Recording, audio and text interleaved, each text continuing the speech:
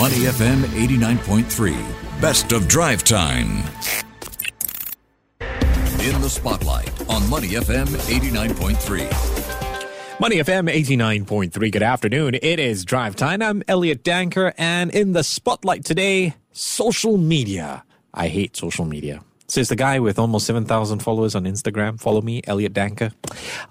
Because it's taken over our lives, and that's the problem I have with it. But at the same time, you can't argue that you need social media. You can't argue that it's impossible to avoid being on a social media platform as part of your routine, as part of your day, right? So here's the interesting thing. How have government bodies in Singapore used such platforms to engage with the public, since a lot of us are on social media? Well, Amplify has recently released its Singapore Government Social Media 2022 in review. Now, the report highlights how 27 statutory boards and 16 ministries are leveraging leading social media channels, the likes of Twitter, Facebook, Instagram, even YouTube, right, to communicate and engage with Singapore residents on a wide array of topics, from things like the environment, floods, public transportation, mental health, COVID-19 vaccination, just among the few. So which government body is the top performer in this front for 2022? Well, on the line with me is Varun Sharma, who is Vice President APAC and Japan for Amplify. Good afternoon, Varun. Good afternoon. Thank you for having me. Thanks a lot for taking the time. You guys, a private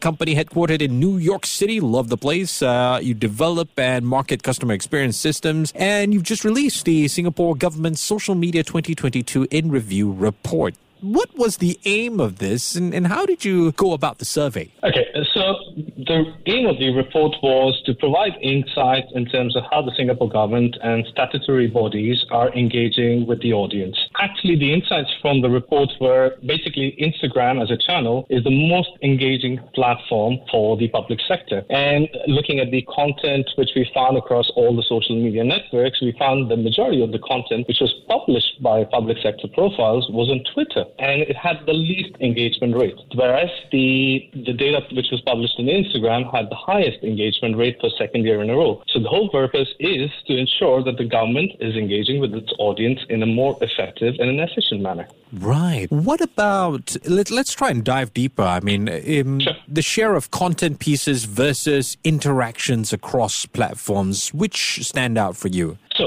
if you look at the content pieces versus the interactions, obviously you see the maximum number of content pieces being shared on Twitter, whereas it drives the least engagement rate, which means that not probably the right channel for the Singapore government and the statutory bodies to be posting a lot of content on Twitter.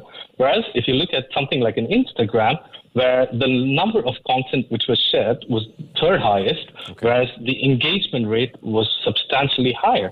So that's the channel where they need to be engaging their audience with.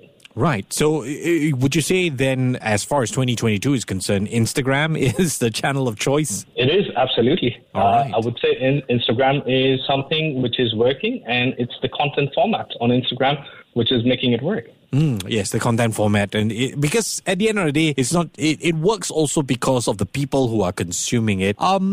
Keeping up with the public wise, I mean, what can the public sector do to ensure that their campaigns stand out? I've seen some ministers really get into the thick of producing Instagram Reels, and that was a time where Instagram Reels was, highest on the algorithm. What are your thoughts? Well, to be honest, it's the quality of content which is produced and developed and which is actually shared across the social channels. So one of the aspect is the content piece. So the content piece, Vouch, is that video still works as part of the social media campaigns. Okay. It has actually increased in popularities across all social media platforms, and it holds the audience's attention for an extended period of time. Okay, so we've talked a little bit about platform of choice, platform appropriate for the ministry to use. I want to try and get a little bit technical attempt on my end. Now we see a day and age where people don't care so much about the amount of likes you're getting, not even the amount of comments.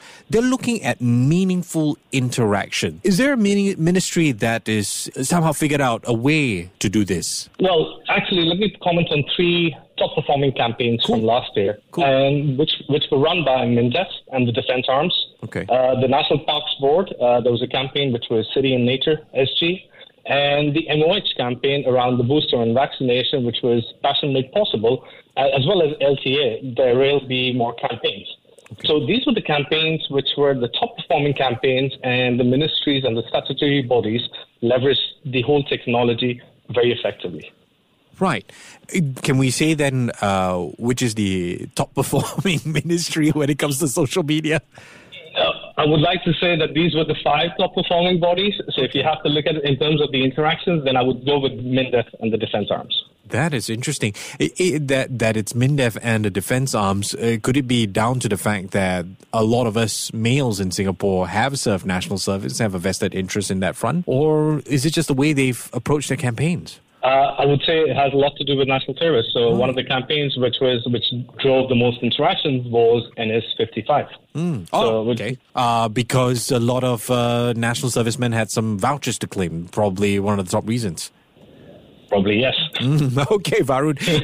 It's interesting. I mean, I find social media, I'm not a huge fan of it, but I do find if you use it right, it can be a very, very powerful tool. What about TikTok, though?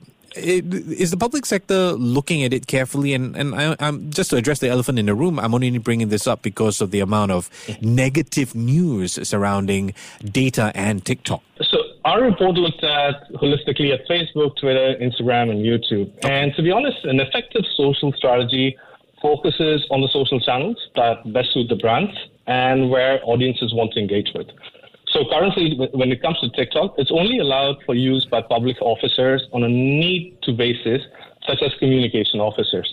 Having said that, there are a few Singapore politicians known to be using TikTok, which includes our Deputy Prime Minister, Mr. Lawrence Wong, as well as the Health Minister, Ong Ye Kung. Yeah, I was surprised that you didn't mention the Finance Ministry much when you consider that their Finance Minister, Lawrence Wong, or our Finance Minister, is so active on social media. He is. He's absolutely very active across all channels.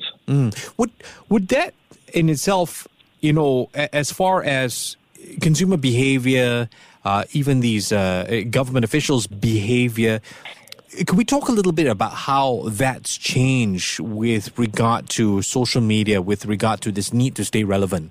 I think so. One of the aspects which pandemic caused was the rapid digitalization, and it changed the whole consumer trends and how customer expectations evolved.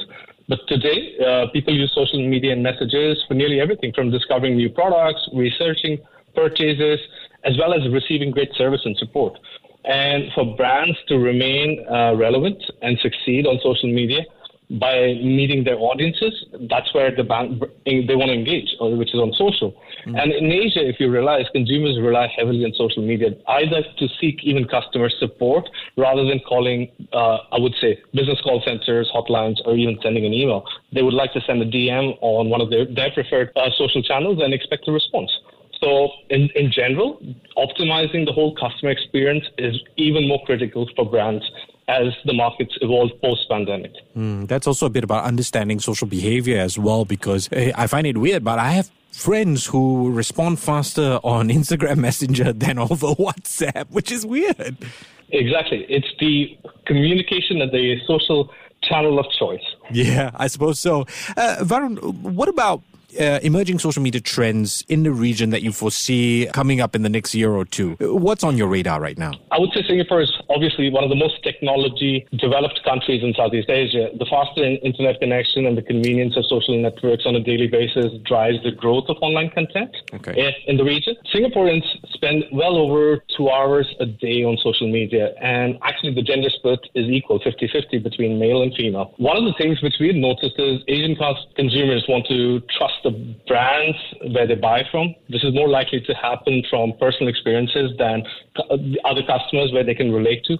So one of the aspects where we see the trend going towards is the user-generated content. It builds the trust by giving consumer insights into what they can expect from a particular product or service. I want to get into an issue that's been bothering me for some months right now, and to get your thoughts since you guys are really, so vested in this particular region. I came across a celebrity who posted this on Instagram the other day. I miss the old Instagram. And she was referring to a time where a photograph on Instagram meant so much. got so much engagement. Now it's all about reels, moving pictures, and we all know, especially content creators, that Instagram is constantly changing that algorithm as to what gets the most engagement. What are your thoughts on how this could affect ministries in this conversation, or brands in this conversation, and how they have to constantly keep up with these changes in algorithm?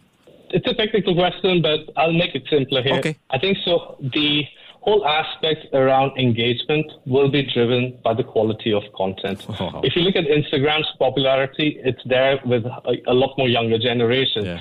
So I would say, based on one of the reports which we found, that 65% of the younger generation prefers to be on Instagram, or TikTok 51%, whereas the Gen X uses a lot more of Facebook. And to be honest, it all depends on a visually appealing content, which comes in the forms of reels, carousel, videos, and images. So from a brand or from a government or from a public sector perspective, it all boils down to the level of content which is being displayed on Instagram as well. Yeah, and I suppose with what you've just said, it really debunks, social media is a real job. It's not just some hobby. That is for sure. I've been speaking with Varun Sharma, who is Vice President APAC and Japan for Amplify. I appreciate your time today. You take care and have a great Monday evening. Thank you very much. Thanks for having me. To listen to more great interviews, download our podcasts at moneyfm893.sg or download our audio app. That's AWEDIO. Available on Google Play or the App Store.